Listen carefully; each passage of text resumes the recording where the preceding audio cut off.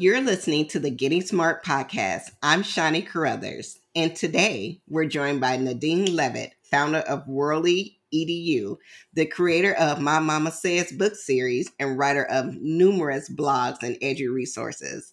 Nadine has a very combination of experiences, from lawyer to opera singer to education advocate, and we are so thrilled to have her on the podcast today. Nadine, thank you so much for joining us. Thank you so much for having me.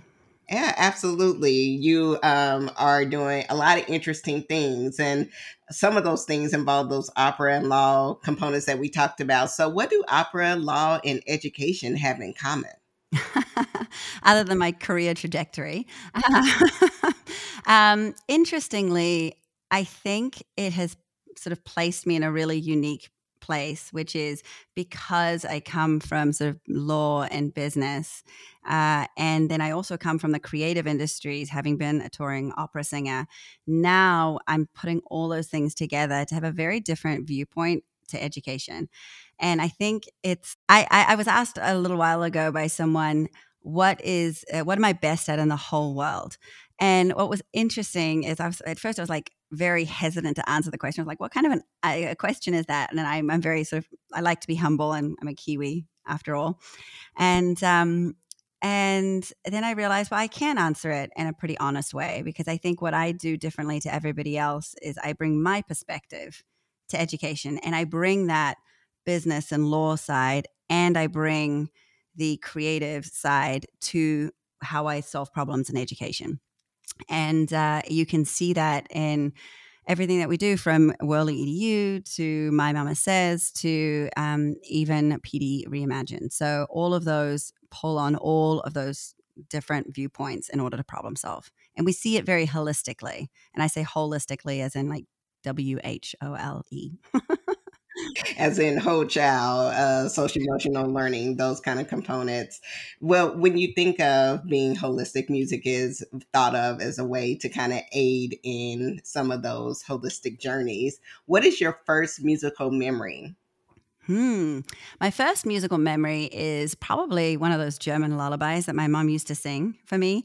But we were so immersed in music in just an everyday, very relatable, approachable way. So we would go to dinner parties, and my family would always reach for any instrument available. It would be, sometimes it would be spoons, it would be guitars, a piano. It didn't matter. And these particular family friends of ours, they were Greek, and we would jam every night after dinner. And that was just something I grew up with. And then I guess the first formal, sort of not street musician, but formal show that I went to, I was maybe 8 or 10, and my parents took me to see an opera singer called Dame Joan Sutherland.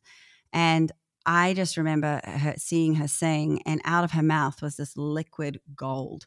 And I just remember holding on and tugging on my mom's arm and saying, "Mom, I want to do that like this." And she was like, "Yes, dear. Yes, dear." So, what was it about that liquid gold that just really struck you to for you to know, like, this is who I am, this is what I want to do? It was a feeling more than anything, the goosebumps that you get sometimes with music, because all music, I think, makes us feel something. And it has this ability and propensity to get, draw tears or give us goosebumps or connect people in some way. And for me, in that moment, there was this admiration, and it transported me to a different place emotionally. And I'll just never forget it. And I think one of the reasons I wanted to do that was because I wanted to be a part of making other people feel that. Mhm. And you've now transitioned that into Worley EDU. So, what is Worley EDU? So Worley EDU is an edtech music platform. It's for music and the arts, really, but it's centered around a philosophy that the best education is inspired and experiential. So we have a learning process of inspire, practice, record, reflect, and all of our lesson plans follow this pedagogy. And then we support it with recording tools for students, and we have the largest popular music catalog out of any tech platform available, all fully licensed. And then we have videos by Grammy Award winning artists teaching kids how to play certain things. But it comes from a pretty different viewpoint in the sense that it really bothers me when I talk to people, and I all over the world, I'll say, who here loves music? And everyone's like, yeah, I love music. I love music. I'll say, who here loves music education? And all the hands go down. And they're like, you mean like 8 minutes of glockenspiel? And I'm like, no, no, no, no, no. Like, if we can't take these kids that are super excited about a subject and sharing music outside of the classroom and talking about it, and we can't teach them something, then we're doing it wrong. So my take on this was, and I also noticed another pattern, which was that we don't teach math to be a mathematician, or science to be a scientist, or English to be a writer. Why are we teaching music to be a musician from the outset? It sets us up for failure. I really think that. I think if we see that not while every kid is going to love music in some capacity, that's where we should start, because I think people, when fear is involved and you start to be scared to look silly or like you can't do it or something like that, it really inhibits that growth. Whereas if you say, okay, let's look at the music that you already love and let's make you a music reviewer, and let's really dig deep into the musical concepts of like, why do you connect with that song? Is it melody? So let's talk about what melody is. Is it harmony? Let's talk about what harmony is. How do the two interrelate? Or rhythm, or any of those other musical concepts. So we kind of approach it from a very student-led place, where start where they're already passionate and then grow from there. Then you can do, the obviously ukulele or instrumental stuff where you are playing. We also have an amazing partnership with 1500 Sound Academy, which I'm very excited about, where we bring career technical education to all the way down to middle school and high school. But it's basically a place where kids, a normal and traditional trajectory in education, you go through school, and at the end of school, you decide, what do you really want to do? And unfortunately, not everyone can afford at that point to like try a little bit of this or try a little bit of that. And so I think there is an equity issue there.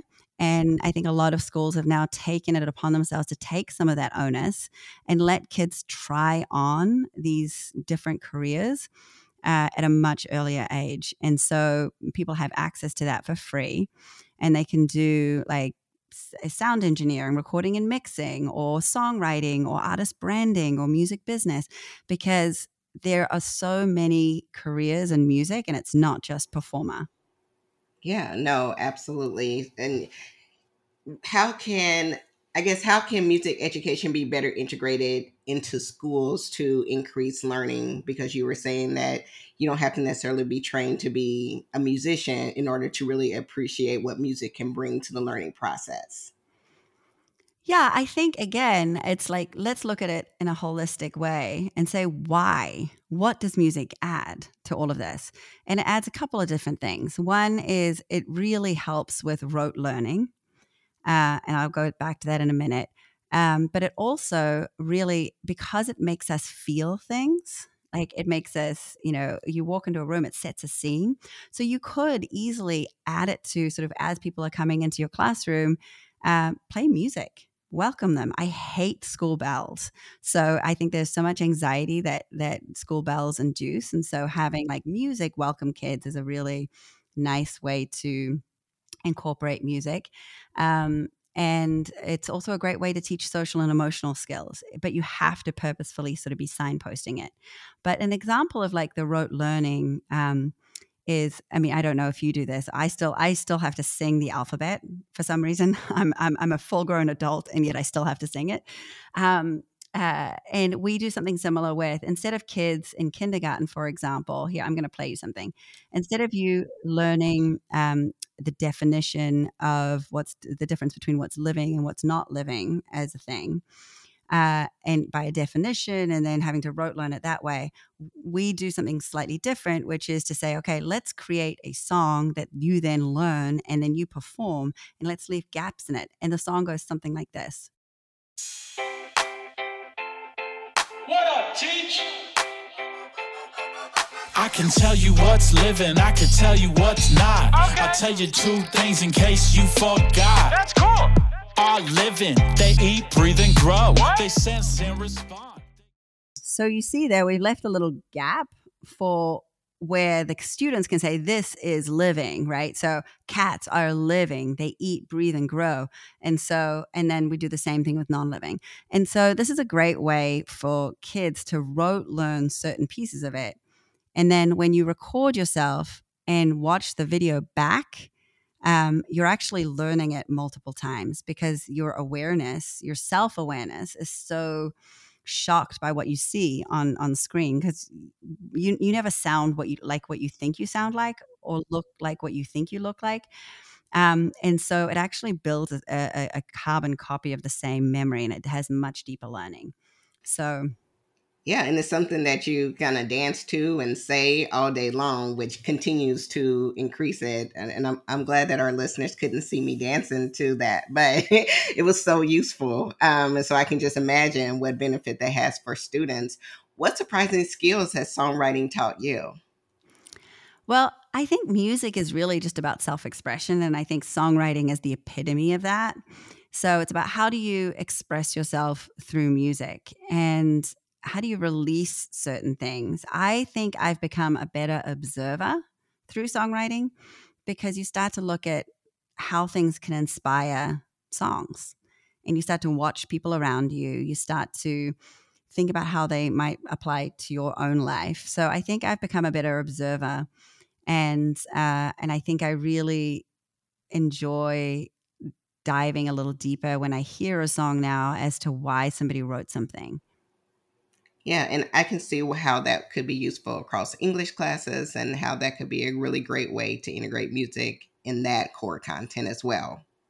Yeah, I think it empowers student voices, right?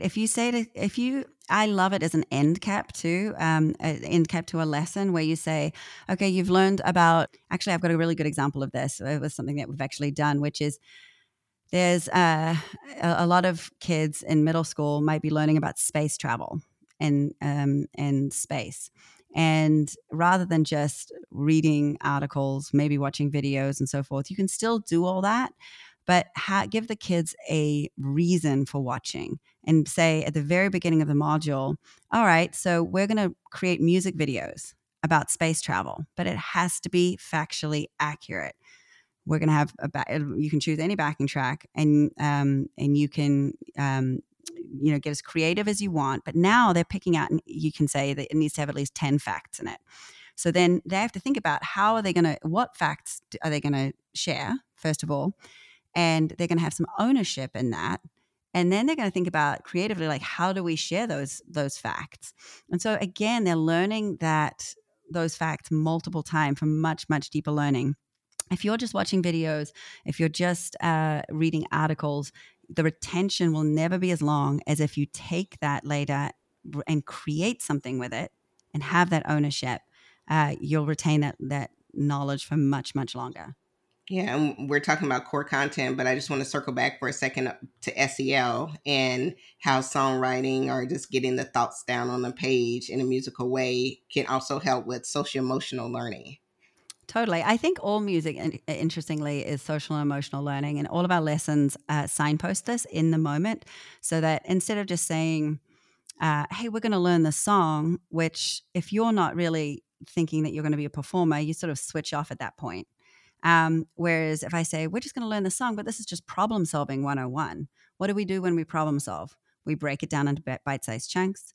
We recognize patterns. We create a schedule for ourselves as to when we want to finish it by, and we check in with ourselves and adjust accordingly. Or it's a great place to say, what emotions do you think are being reflected in this song? Or let's, in terms of one thing that I love to do is I love to give students, ask them to write down all the emotions that they feel in a given week or month or year, and put them, and then find a song per song. Sorry, and then find a song per emotion.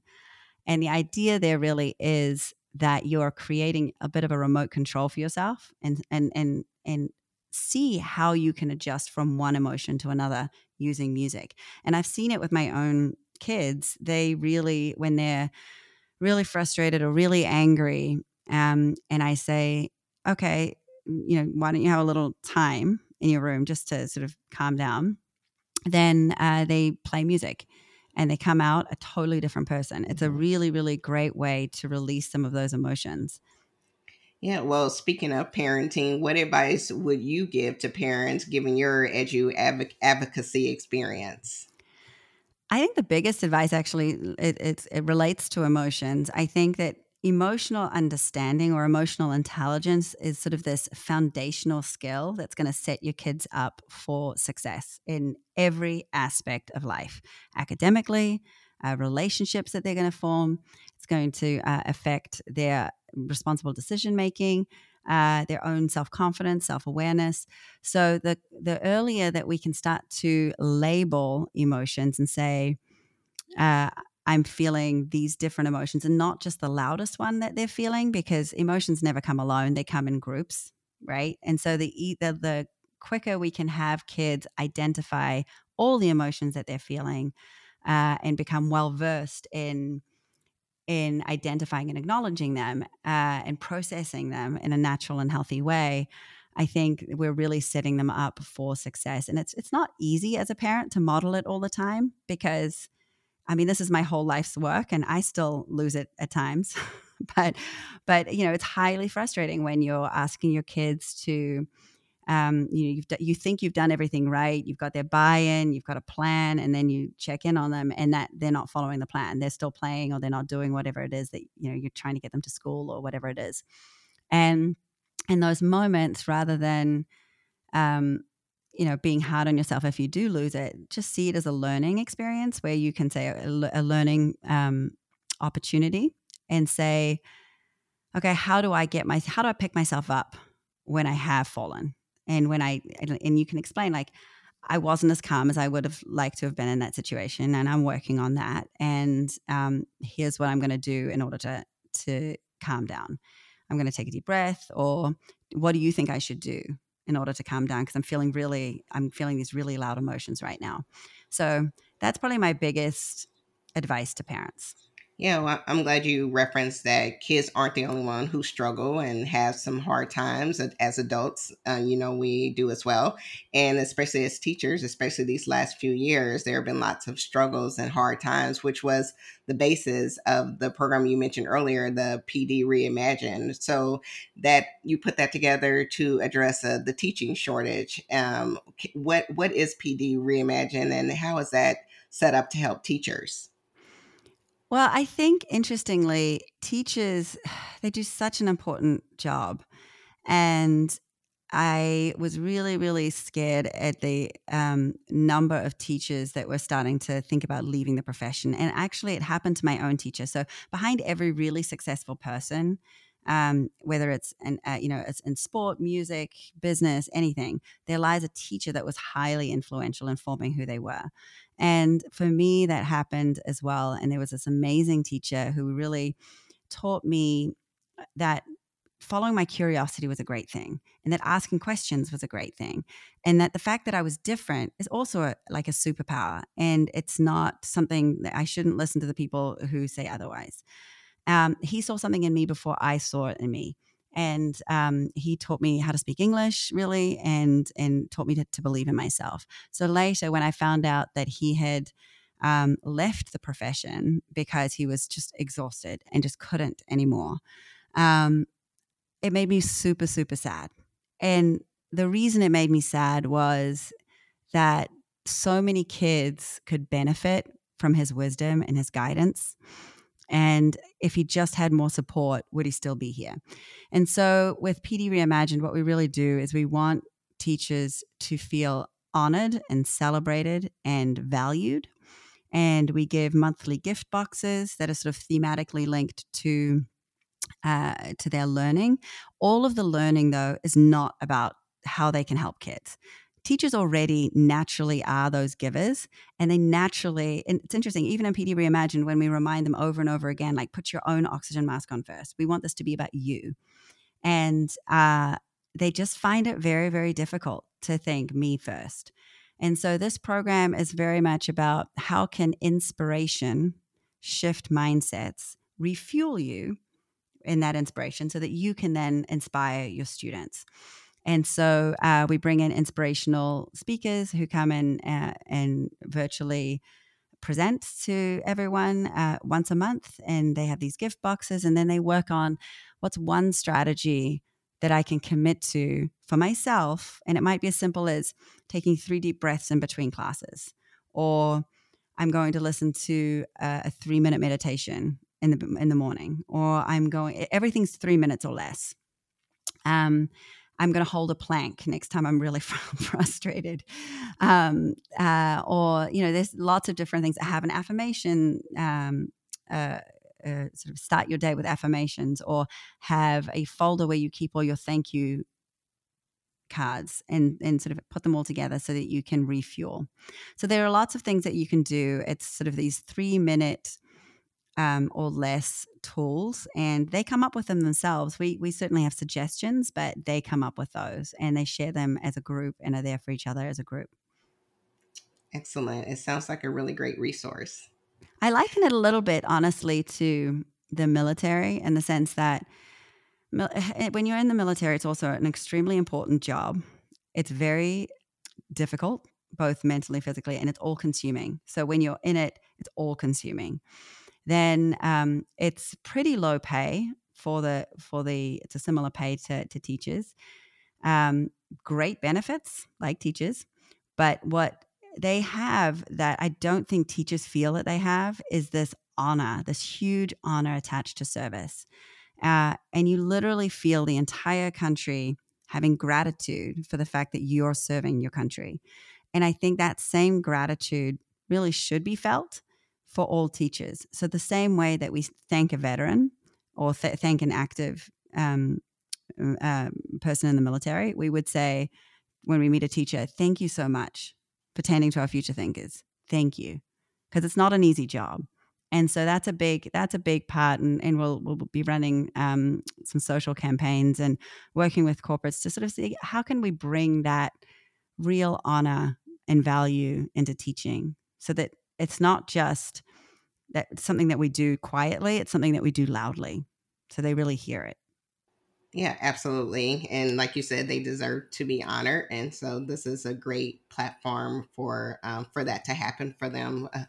We'll keep the inspiration going, and we do a 1-to-1. And so I'm just really interested in hearing, like, for example, what is one person, or who is one person that has shaped your work or thinking, or who inspires you?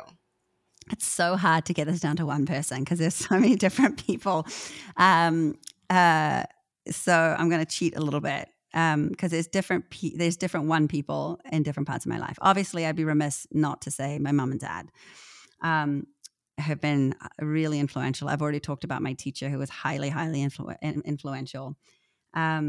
More recently, I've got a bit of a crush on Brene Brown. So like, she's just, everything she says is just incredible. And then as a pretty constant for the last 15 years or so has been my husband. So. Sounds like a really strong list. And what are 2 insights for ed leaders that you want to make sure that our listeners remember? Well, I think the 2 things that kind of came out of this conversation were, firstly, start with why. Why do we do whatever we're doing? When we're putting a lesson together, or when we're teaching a subject, think about what we want to achieve and how it relates to the real world. So that's one piece. And then the second piece is thinking about how holistically emotions and social and emotional learning can tie into any other subject, because it can, but you have to purposefully do it. You have to be signposting it for your students and saying, this is what we're doing right now. And just remembering that the holistically is the one that starts with the W. Yes. Just want to remind everyone. Well, we talked a lot about music. So what song should our listeners flip on today? All right, I'm going to do a bit of a flashback because Okay. it just has so many happy memories for me. But hopefully everyone knows of, I'm really dating myself now, Joyride by Roxette from the 80s. And why that song? Because I think it brings so much joy and fun to your day. And it's silly. You know, the 80s were all about kind of silliness and goofiness, and it didn't matter what you looked like or what you wore. Like, it didn't feel as sort of as self-conscious as it is often today. So I just think it's a great, fun way to, it's kind of an anthem that makes you feel happy and like you can just be yourself. Yeah, no, absolutely. I'm going to turn it on as soon as we're finished here. And where can our listeners go to learn more about what you do? So they can go to Worley EDU, which is www.worley, so WURRLYEDU.com for the music education. And then they can go to My Mama Says, and it's MAMA, so mymamasays.com. And that's got some bunch of free resources all about emotions and all the toys and things that you can look at there on emotions. And if you contact me through there, we have tons of teacher resources that we can give you for free. And then lastly, if you are interested in learning more about PD Reimagined or applying for the coming year, it is free to be a part of this. So you can apply at PD and then reimagined.com. So pdreimagined.com. And I can give you all those links that you can put in the show notes too. Yeah, absolutely. Well, Nadine, thank you so much for joining us today and sharing your thoughts about everything and why music education is so important and how it really helps us in all that we do. So we appreciate all of the information shared, and thanks for joining us. Thanks for tuning in to the Getting Smart podcast today. We want this podcast to be actionable, insightful, and a great way to learn about what's next in learning. In order to stay on the cutting edge, we need people in the field to tell us what they're hearing, what they're wanting, and what they're needing to learn more about. Got a topic or a guest in mind? Send your recommendations to me, Mason at gettingsmart.com. And if you like what you're hearing, don't forget to leave a review in Apple Podcasts or subscribe wherever you listen. Feel free to share the podcast on social media using the hashtag GSPodcasts. Thanks so much.